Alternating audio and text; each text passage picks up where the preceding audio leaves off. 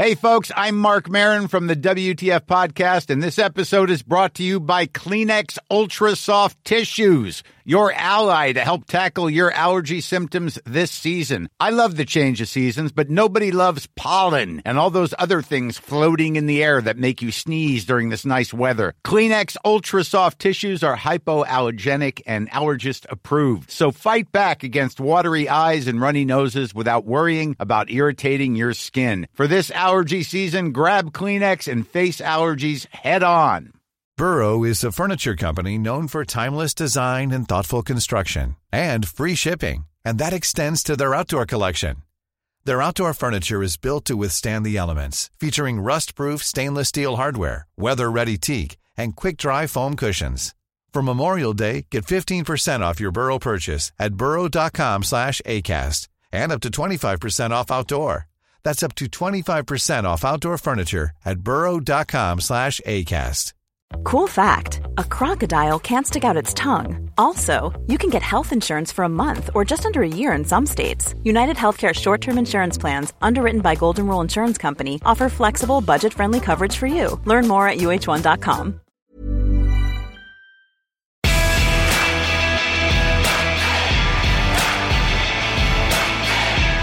Hello, everyone, and you're welcome again to the Game on Sunday podcast.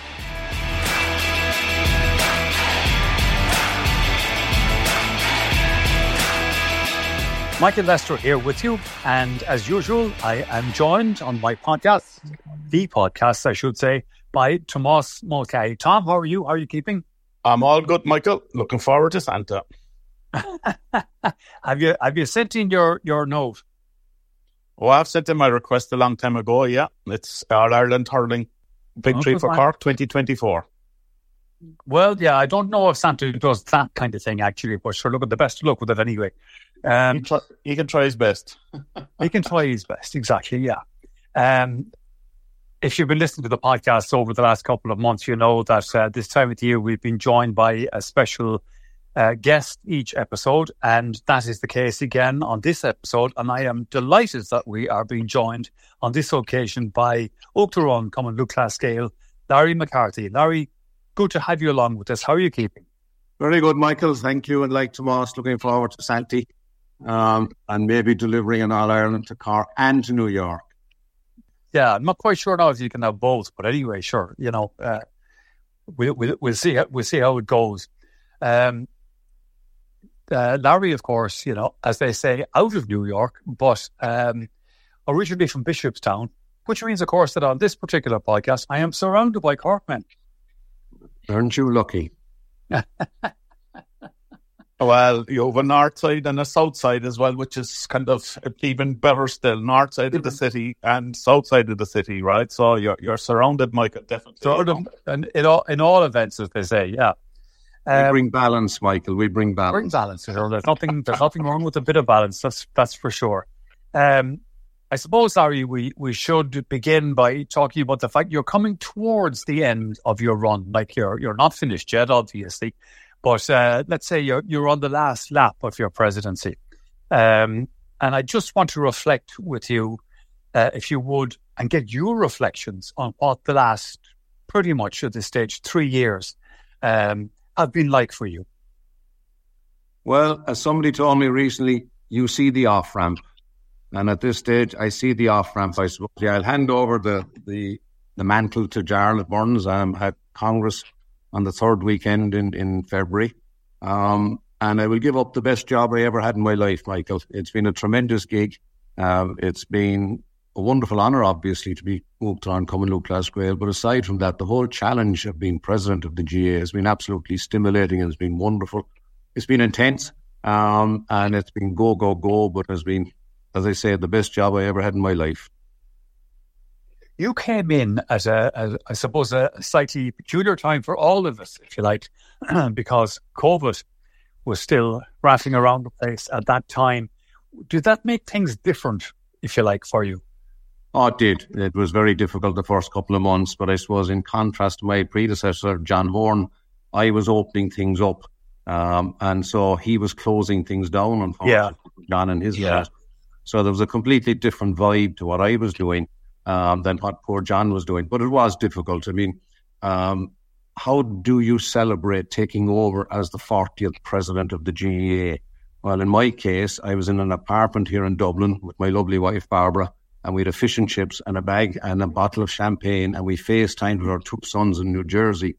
Some of my predecessors, when they took over and went home that particular day, had bonfires and crowds. And so I was confined to an apartment having fish and chips. Nothing wrong with it, I hasten to add, but it was different, obviously.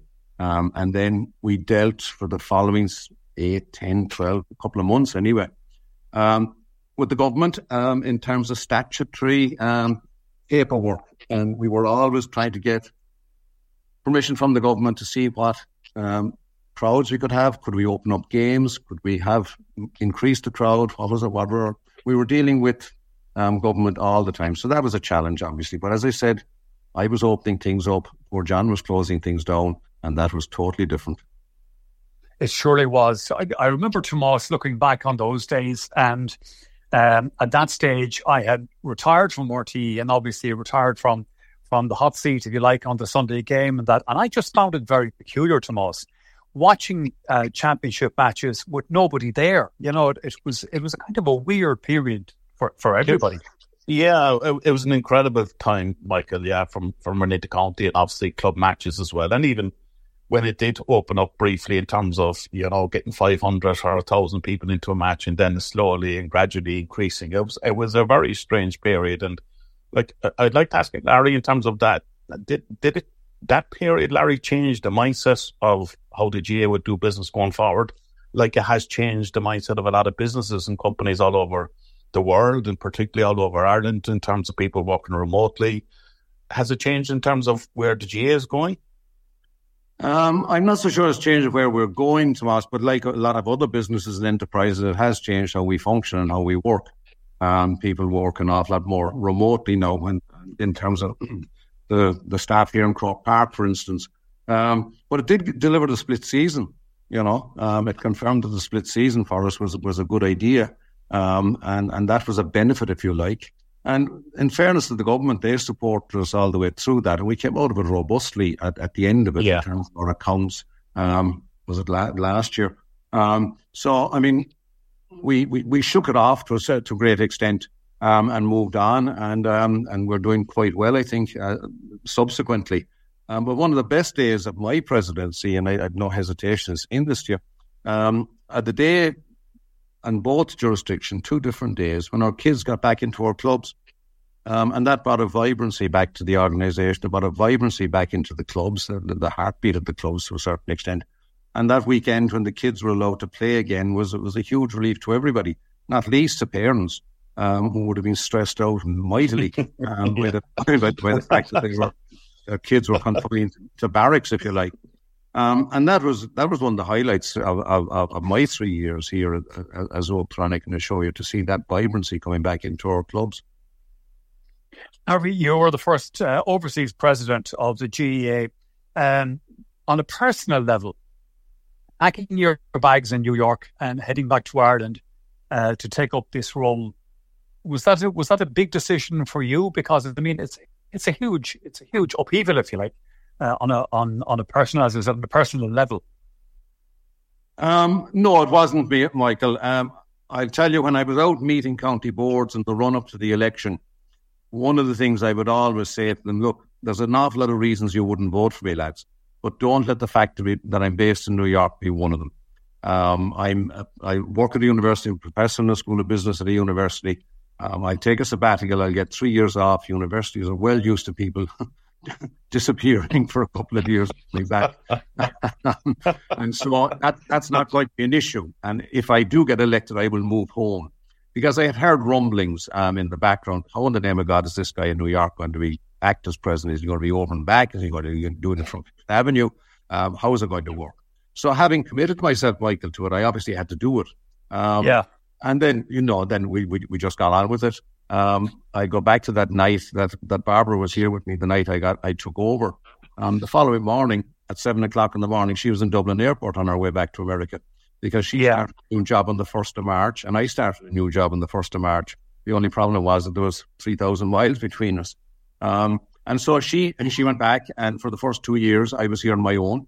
Now, it kind of suited because it was COVID time to a certain extent, but then she joined me last December, and so she's been here since. But it wasn't a great upheaval because I promised to do it, and I had the arrangements in place with my employer, obviously, Michael, you know. And I'll tell you this, I've settled in real well to being home in Ireland after 37 years, you know. Fair play to you, yeah. It hasn't been a big adjustment. Now, the question I have to ask myself personally is that a function of the fact that I'm president of the GAA, or is that a function of the fact that I'm back in Ireland? And I suspect the answer lies somewhere in between. But the complicating factor to a certain extent is Barbara having joined me. She has settled in real well to being home after 37 years as well. So, I'll see what happens, man says. Sure, Larry, there's nothing like the green fields of Ireland. You know that. I'm sure they'll find a job for you down on Bishopstown, Larry. The green fields of Cork and my home by the Lee, Tomas. Could I ask you, Larry, is this something when you were in New York that you kind of said to yourself, one day I'd like to be president of Cumann Cascale? Because, as you mentioned, it is a prestigious honour. It's an incredible honour.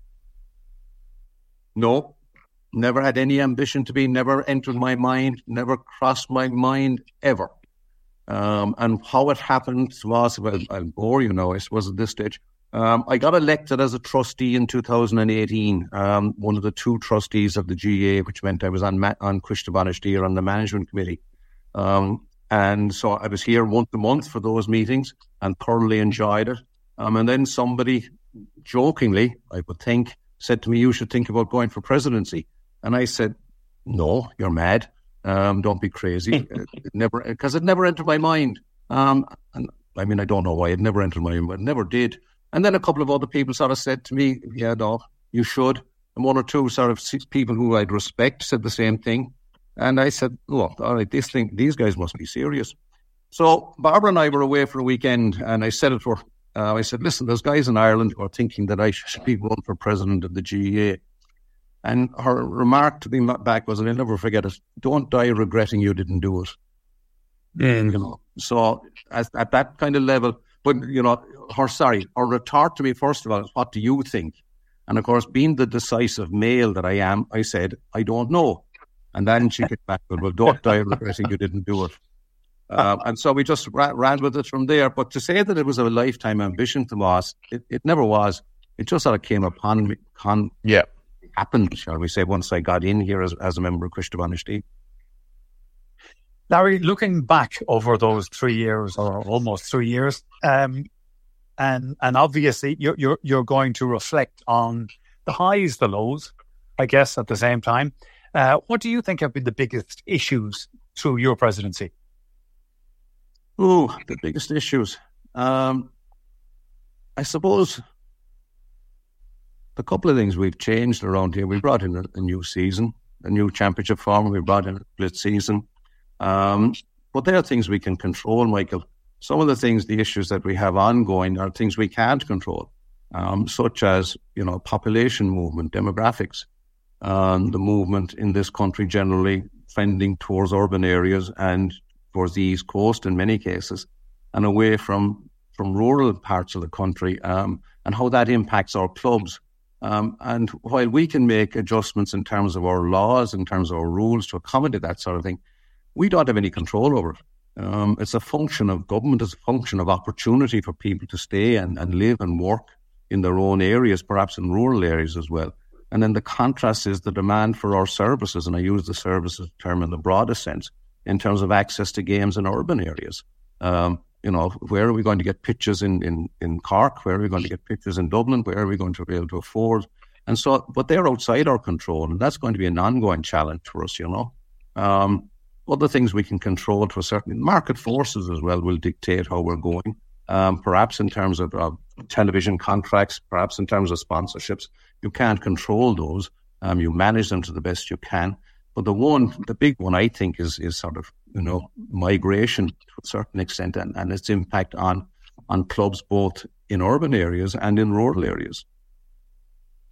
You mentioned, Larry, the population situation. And one big aspect of it, as we all know very well, is the number of non-nationals who've been coming to Ireland over the last, numbers of years now, people who didn't grow up with Gaelic games, do you think there is an appropriate plan in place to integrate people from, say, Eastern Europe or wherever the case may be into the GAA? Or do you think that will just kind of happen organically, if you like? To a certain extent, I think it'll happen organically, because I think a lot of people who come to this country will realise that to really understand Ireland, you kind of have to be part and parcel of the GAA. Or you acclimatise much better if you're a member of the GAA. Now, having said that, counties in particular, and I'm saying this are at the local level, are doing work to integrate people in their communities. But as you well know, Michael, we're community-based. So where there are non-nationals, shall we say, they will be integrated into the community by the clubs, sometimes organically, sometimes deliberately. But if it'll be an ongoing process. The challenge, I suppose, with non-nationals is that they have a sport that they look to. They have soccer. And soccer would be their first sport, I would suggest, from most of them, And, that they're not, what's the word I'm looking for? They're not part and parcel of our sports culture yet.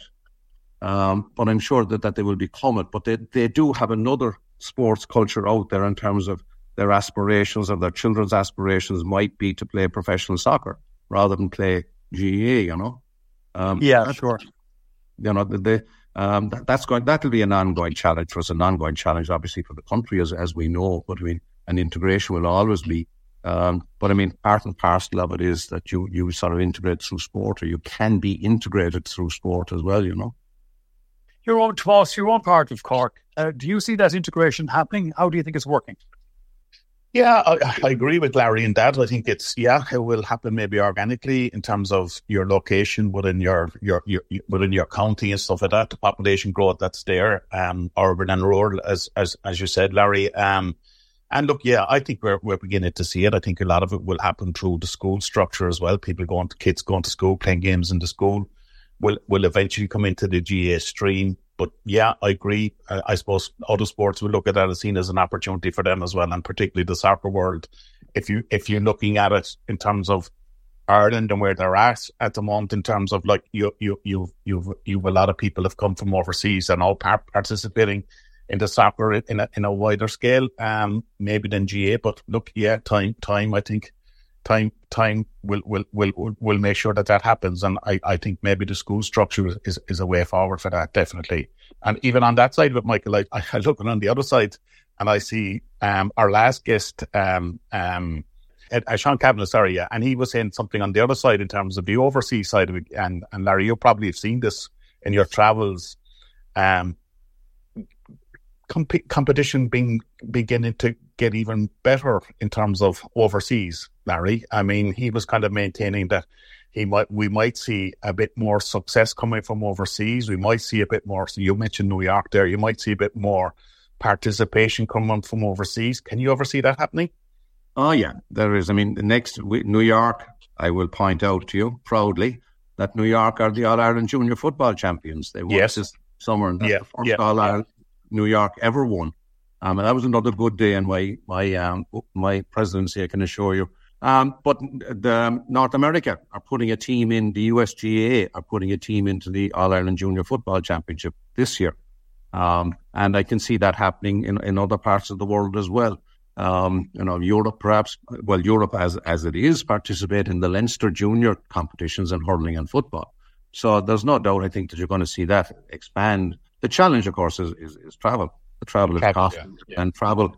And it's very difficult to see an Australian team, travelling home on a consistent basis. But that's the beauty, Michael and Ross, of the World Games. The World Games were held in Derry between the two All-Irelands last summer.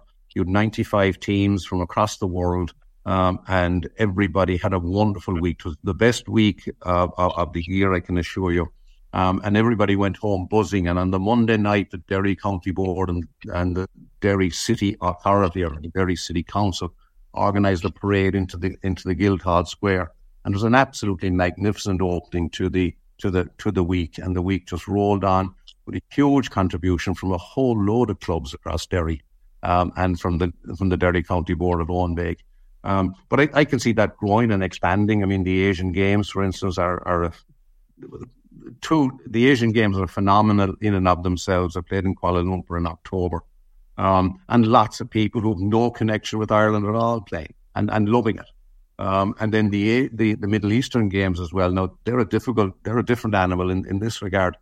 It's mostly teachers and it's mostly people in the health professions who play in that, but they're all Irish. But then the culture of the Middle East would not be a sports culture. The work that these guys do is not only are they not the dominant sport in those countries, there's not even a sports culture in some of them. There is a sports culture, for instance, in Australia, but the Irish Games are not the dominant sports culture. So you have to give great credit to the people who are growing and developing the GAA abroad in those circumstances. Think of it in the context, it's relatively easy to grow the GAA in Ireland because we are the dominant sport and we are the dominant sports culture. But try putting that into a place where you're not, and you're fighting the whole ethos of the country to a certain extent. But there's no reason why participation wouldn't expand beyond we say New York in the Junior Football Championship, to go back to your point. And I'm going to sound very, very parochial. New York are playing hurling in the Connacht League. They played last year and they played this year. It's a pre-season competition run the first week in January. But again, like that, there's no reason why it wouldn't grow. Burrow's furniture is built for the way you live. From ensuring easy assembly and disassembly to honoring highly requested new colors for their award-winning seating, they always have their customers in mind. Their modular seating is made out of durable materials to last and grow with you. And with Burrow, you always get fast, free shipping. Get up to 60% off during Burrow's Memorial Day sale at burrow.com/ACAST. That's burrow.com/ACAST. burrow.com/ACAST. Everyone knows therapy is great for solving problems, but getting therapy has its own problems too, like finding the right therapist, fitting into their schedule, and of course, the cost. Well, BetterHelp can solve those problems. It's totally online and built around your schedule. It's surprisingly affordable too. Connect with a credentialed therapist by phone, video, or online chat, all from the comfort of your home. Visit BetterHelp.com to learn more and save 10% on your first month. That's BetterHelp, H-E-L-P. Harry, I asked you a couple of minutes ago there about some of the bigger issues that you perceived in your time as GAA president, and that you mentioned a few of them. Some you said the GAA can control. A lot of things are outside your control, of course, and all that kind of thing. One of the things that you mentioned was TV and I suppose TV rights and so on. And of course, this has been a debate over the last over the last year anyway, and the whole GAA scenario. What's your reflections or your thoughts on all of that? You mean the GAA Go scenario, Michael? Exactly. Yes. Yeah. Yeah. No, I think it's one of the best things we've ever done. I think we have control of our own fixtures at this stage. In terms of putting them on our own telecast being GAA Go. Some of the other networks weren't necessarily interested in some of the packages we had on offer. But the very fact that we can now control our own fixtures and show so many more games is a great boon to us. And as I say, we're not stuck to putting one game on in the 7:00 TV slot on a Saturday evening. We can put multiple games in there, which means we have more control over that sort of package. And I think ultimately this will develop and grow. I don't know where it will go, but I mean, I think it's been a great service, and obviously I would think that it's of great value. And I've tremendous experience of GAA Go, Michael, obviously being a part of the diaspora since it was started way back in the years time, so I think it's one of the best things that we've done. But can I come in there, Larry? Because I wouldn't be in agreement with you on everything here in terms of GAA Go. And look, it is an income stream. Just in terms of you take our own County Cork and the amount of games that are gone on GAA Go, going to go on GAA Go for 2024. You've maybe a Cork beating Limerick in football. Cork Kerry goes on GAA Go. Can you explain the rationale behind that in terms of the ordinary folk that made the GA what it was, in terms of the older generation that put so much time into their clubs, into their teams, bringing guys, and kind of now sitting at home and don't have access to GA Go, or won't have access to GA Go? Well, Michael or Tomas, that was a function of the matches that RTE picked. And RTE picked certain games on those particular days when Cork hurlers were playing. And if we didn't put it on GA Go, they wouldn't be available at all. Okay, but you're free to air on RTE, we'd say, for argument's sake. We'd say Cork versus Waterford, the first round of the Munster Senior Ireland Championship next year, 2024. Probably 18,000 capacity going to Walsh Park. Normally, you might have 20,000 Cork people travelling on a given day for hurling championship. So a lot of them will have to buy into GA Go to see the match, right? Because they won't get into the venue. And then the older generation won't have access to be able to sit back on a Sunday afternoon or a Saturday afternoon. And does the compactness of the season, right, mean that we have to go down the road of GA Go? Could we not put a match the following week? Or could we not put a match on a Friday night that it's all covered? Well, the RTE have certain slots for games, and they did not pick Cork essentially for a couple of those matches. So we're putting it on GA Go, Tomas. And I mean, if we have to do it, if we want more people than the 18,000 you're alluding to in terms of getting into Walsh Park, how else are we going to do it? And so, I mean, yes, I mean, okay, there's always going to be an older generation who will be, there's a curve of adoption out there in the literature, which says that, that there's people who are well versed in new products, new technologies and stuff like that will always adopt very easy to it. And then there's a curve that goes on to the early majority, late majority. And then there's laggards and people who are very slow to adopt stuff. And so at the end of that typically tends to be people who are older to a certain extent. And what we've got to do is try and make sure that those people have access to GA Go, whether through their families or through their clubs, but make sure that they can see those games.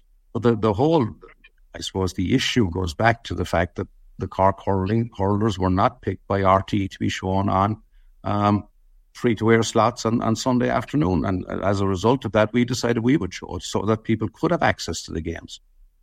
Okay, and I'm not just talking about Cork here, right? Because I would feel I'm a bit biased. I'm just talking about the whole concept of GA Go. I mean, was this kind of there to replace Sky because Sky pulled out of the big championship in terms of the commercial side of it? And I know, look, we're all in commercial. I'm involved with one Cork here myself in terms of we have to bring revenue in from somewhere. And was it to kind of take the place of Sky and then become a revenue stream? Well, I mean, Sky weren't interested. Sky didn't take the packages that were on offer. So what are you going to do? Not show them? And so we made a conscious decision that we would show them through GA Go. I mean, it's a very, very small television market, Tomas. Yeah. There's not many people out there looking to televise because the sheer size of the market in terms of a population of 5 million, 6 million on the island. And so it's a very limited market. So as a consequence of that, we made the decision to create this service so that we could give exposure to our games and so that more people could see them. Okay, and if I just added on to that point, sorry, no, Mike, just on that point then, in terms of... Yeah, sure, yeah. And in the county team, in terms of sponsorship, Larry, when you sit down and you do a contract with a sponsor versus team sponsor, partners, and you're kind of saying at the initial stages you're going to be on TV, RT, national television, big audiences on a regular basis, now defined that you're behind a paywall and it's you're not going to get the same audience levels. How would you kind of say to that for somebody renewing sponsorship afterwards? Isn't that going to be a challenge? It is going to be a challenge for the counties. Yeah, it is. There's no doubt about that. But there's no guarantee in sport that you're going to be successful and be on free to air. And you're dependent on the free to air channel that's going to pick the matches, and they'll pick the most attractive matches, Tomas. Yeah. Okay. Can I ask you guys, and obviously Larry, you in particular, on another aspect of life in the GEA? over the last, I think, month or two, new proposals were being rolled out about hurling and the future of hurling and the health of hurling and so on. And I'm including, obviously, Tomas, you in this conversation as well, as to where things are at going forward with hurling, do you think? Well, what we did, we proposed that a number of counties, 5 counties, would step back from the National League because of the number of clubs that were in the league. And the initial response from the counties was that they were in favour of it, and they weren't when it came to Central Council. So what we did is put a work group together, chaired by Colm Nolan from Kildare, to look at the whole structure and see how we can increase the number of clubs in those counties in particular, and increase the link, or increase the number of schools, and increase the club-school link as well, to grow and develop hurling. And my charge to them was, give me an action plan, and put some costs on it as well. I'm not interested to a great extent in a sort of broad-based plan or a theoretical plan. I want action. I want actionable items, I suppose. And the people we put on that committee are from those counties. They're from a line of a line between Galway and Dublin and North Carolina. Yeah. People who are experienced of developing hurling in those particular counties. Now, there are 2 people south of that line. One is Eibhear O'Dea from Limerick, who was hugely involved in the development of the Limerick Academy many, many, many years ago, which obviously, bore fruit in a big, big way. Very successful, yeah. The other person is Joey Carton, who's from Delasal and Waterford, who is a hurling coach at heart. He's employed by the Munster Council, and hugely engaged in trying to develop hurling. So those guys are working, and in fact, the morning we had a Central Council meeting where our idea of having those counties pull back from the league, they met at the same time. So they're up and working at this stage, So we'll await their plan to see what they're going to do. And hopefully, the intent is that we would grow the number of clubs who are playing hurling in those particular counties, because I'm not sure which of those counties, but there's only one of them. There is one of them, which is only 2 clubs, and they're keeping an inter-county team going. And the report that came from the CCCC was that some of those players who were on the inter-county team did not make their club teams for the county final, and there's got to be something for that. So sure. The intent is to grow hurling at that lower level. And let me point to one particular league, and it's a mouthful of a name. It's the South Ulster Junior Developmental Hurling League, run by Kieran Farmer. And there are teams from all over, essentially West Ulster, who play games in the middle of the week in various locations. And it's a great league because the guys are playing competitive hurling against players of their own caliber and their own standard, and are getting a consistent set of games because within their own county there's not enough teams to play.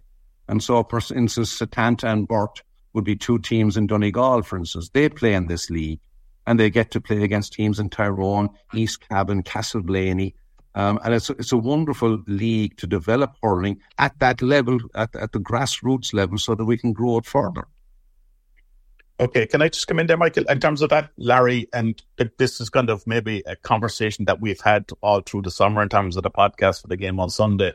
We take the championship season and people looking to say, why can't it not be pushed out further in July to give a bit more breathing space, the compactness of the season in terms of, we'd say, a Munster and the Leinster Championship campaign in hurling. In terms of the Munster Championship campaign, you play one match on a Saturday night, the following Sunday week you play another match, you might have a break. It all comes very, very quick in terms of where it's at. And we talk an awful lot about player welfare. But if you're picking up an injury and something like that, your chances of recovery are very, very slim. And I kind of feel, same as yourself, I'm sure in terms of the sports science, rest and recovery is the important thing. Are we pushing too much on the players at a time? Like, they're back training now into county teams. They've been back a while. They're going into a kind of a season of a league campaign before championship. And it all seems to be very, very compact, Larry. Tomas, who are we serving here? Are we serving just the inter-county game, or are we serving the club game as well? And I would make the point that we have a responsibility to serve the 98% of our players who are not inter-county players and give them the opportunity to play in good weather, in good ground, at the end of, in early autumn, shall we say, or at the end of the summer.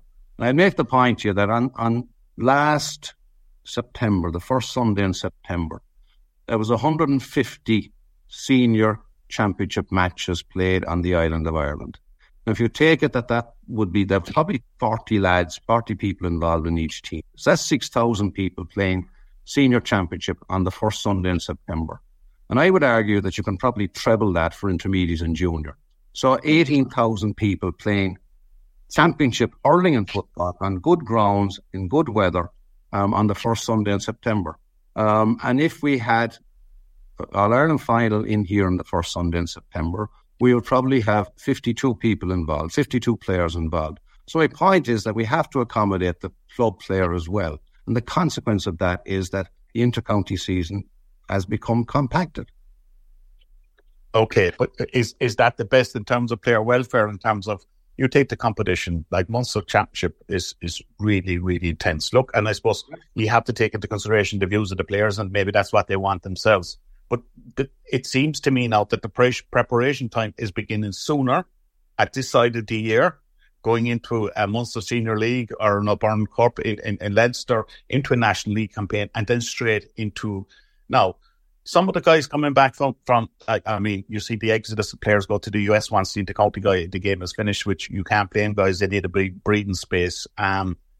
It's fierce demanding, though, Larry. And you understand what you're saying, but if you could push back, maybe like you've some games, you have 2 matches with enough, and then they're not playing for another 2 weeks after that. And I know that's probably down to football and whatever it is in terms of venues and stuff like that as well, you know. So It is down to football, it's down to hurling, it's down to accommodating everybody.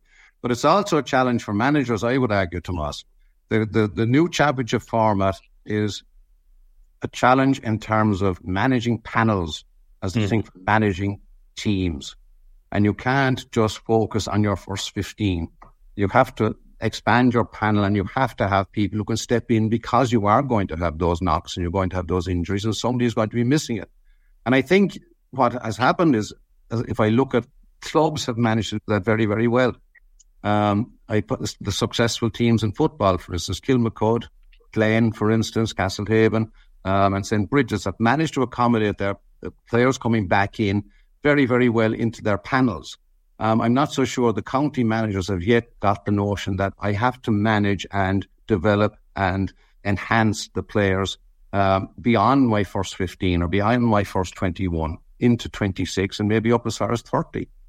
So it's an ongoing challenge, but that gives more opportunity for people to play games and play championship hurling and be participating in the Munster Championship, Tomas.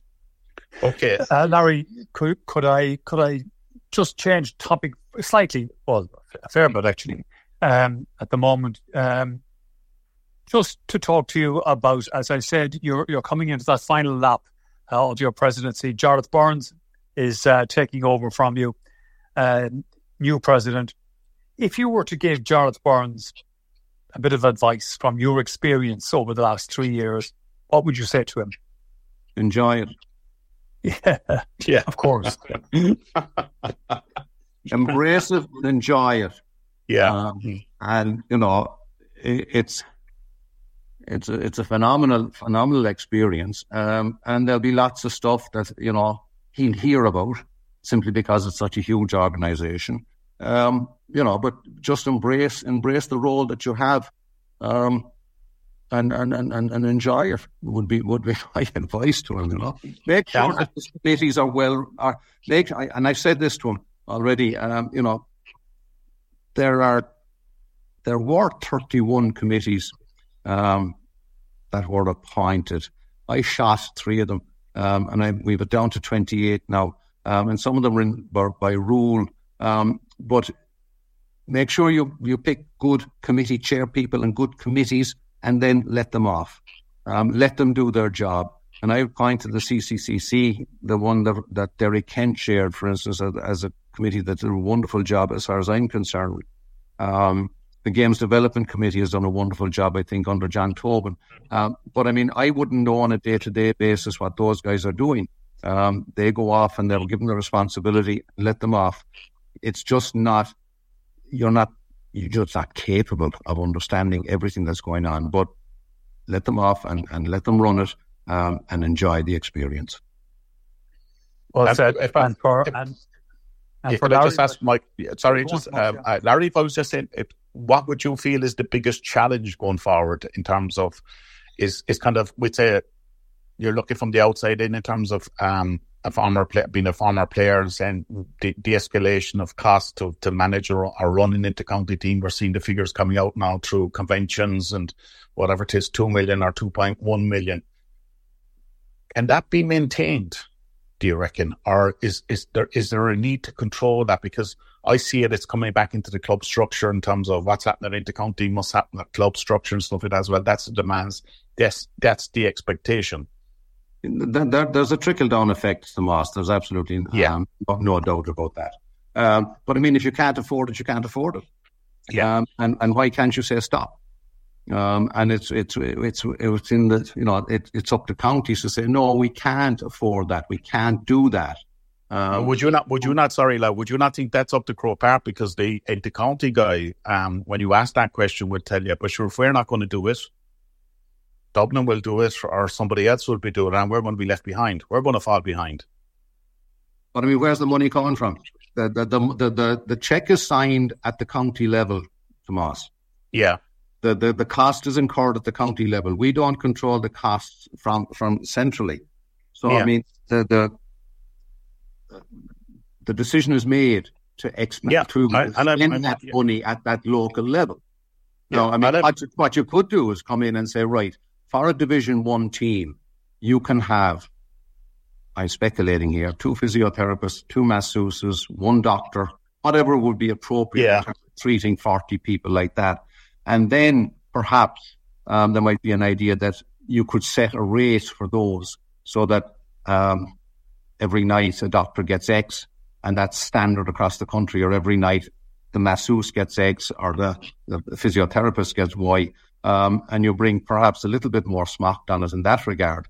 But that decision is still going to be made at the local level, Tomas. That's up to the counties to say. Yeah, no, and look, I'm only throwing those questions out to Larry, just get my own head around it, because there are things I get asked on a regular basis when I go meet people and they talk, and everything comes up, and it's down from a club perspective as well. So look, it is great to hear from yourself in terms of where you think, and it's down to each intercounty team, maybe at that stage, right? So over to you, Michael. Larry, when you hand over the badge in a few weeks' time, what's the future for Larry McCarthy? What have you thought about that? What you're going to do? I have a little bit. Professionally, my job is there for me, Michael. As I said, I took a sabbatical at the university, and I was there at Thanksgiving. Thanksgiving is the last weekend, third Thursday and Thursday. I went into the university, and I met the dean. And the dean said to me, "You're on the schedule for the spring." And I said, "Joyce, it's not happening." She said, "What?" I said, "I won't be back in the spring." "When will you be back?" "I'll be back in the autumn. I'll be back for the fall." "Okay." So I'll go back teaching, lecturing at Seton Hall University, starting in the fall semester around the end of August in 2024. And then we'll see what happens after that. I'll probably live between both countries now, much more so than I would previously, because I've settled in so well to being here, and because we bought someplace to live when I moved over 3 years ago. And so in terms of GA involvement, I haven't thought about that. I'd have to decompress from this job, obviously, first of all. And I have been warned. I have been warned by my lovely wife, Barbara. And I'll tell you the story. We lived in Georgia in the 90s, and I was hugely involved in the 1996 Olympics. So there was a 2-year preparation period, and then the games themselves, and I lived in the Olympic Village with the Irish team, taking care of them. And I was the principal point of contact with the Olympic Council of Ireland, as it was then, with the local organising committee, ACOG, the Atlantic Committee for the Olympic Games. But post-Olympics, once the flag came down, the circus left town, and that was it. Show over. Barbara said, I was very, very difficult to live with because I was decompressing. And I wasn't so involved anymore. And she has warned me. And she's right. She's right to say, look, be ready for this, because the phone will stop ringing and you will not be you won't be the focus of anything, come the fourth week in February. So I have to prepare myself psychologically as much as anything for that. And then as terms of in the GA involvement, I don't know. I will, as I said, decompress. When I go back to New York, maybe get involved again in the New York board somewhere. If they give me a job. I'm sure they will. You'll be seen around Yonkers, I'm sure, Larry, yeah? Well, I don't know about Yonkers to us, but I'd certainly be seen around Gaelic Park anyway. They'll need an umpire on a Sunday, I'm sure. No, that's brilliant. That's brilliant. That's something to look forward to, New York GA. Yeah, absolutely brilliant. All I can say to you, Larry, is your wife, Barbara, sounds like a very solid and sensible woman. But anyway, listen, thank you, Larry, so much for joining us on the podcast. Really enjoyed it, and great to have to chat with you. And indeed to you and to Barbara, I hope you have a fantastic Christmas.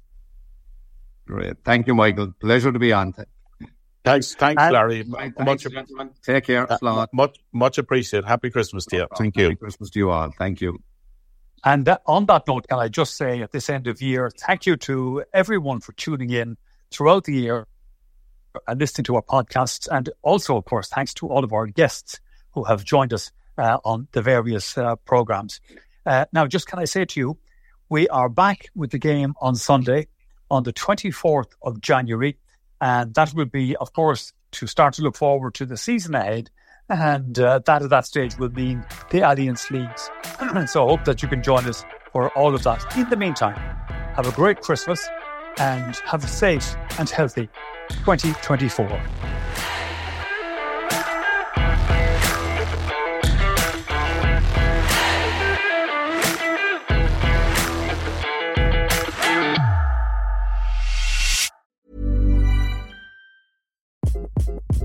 Hi, this is Craig Robinson from Ways to Win, and support for this podcast comes from Invesco QQQ, the official ETF of the NCAA. Invesco QQQ is proud to sponsor this episode, and even prouder to provide access to innovation for the last 25 years. Basketball has had innovations over the years, too. We're seeing the game played in new ways every day. Learn more at Invesco.com/QQQ. Let's rethink possibility. Invesco Distributors, Inc. Mom deserves the best, and there's no better place to shop for Mother's Day than Whole Foods Market. They're your destination for unbeatable savings, from premium gifts to show-stopping flowers and irresistible desserts. Start by saving 33% with Prime on all body care and candles. Then get a 15-stem bunch of tulips for just $9.99 each with Prime. Round out Mom's menu with festive rosé, irresistible berry chantilly cake, and more special treats. Come celebrate Mother's Day at Whole Foods Market.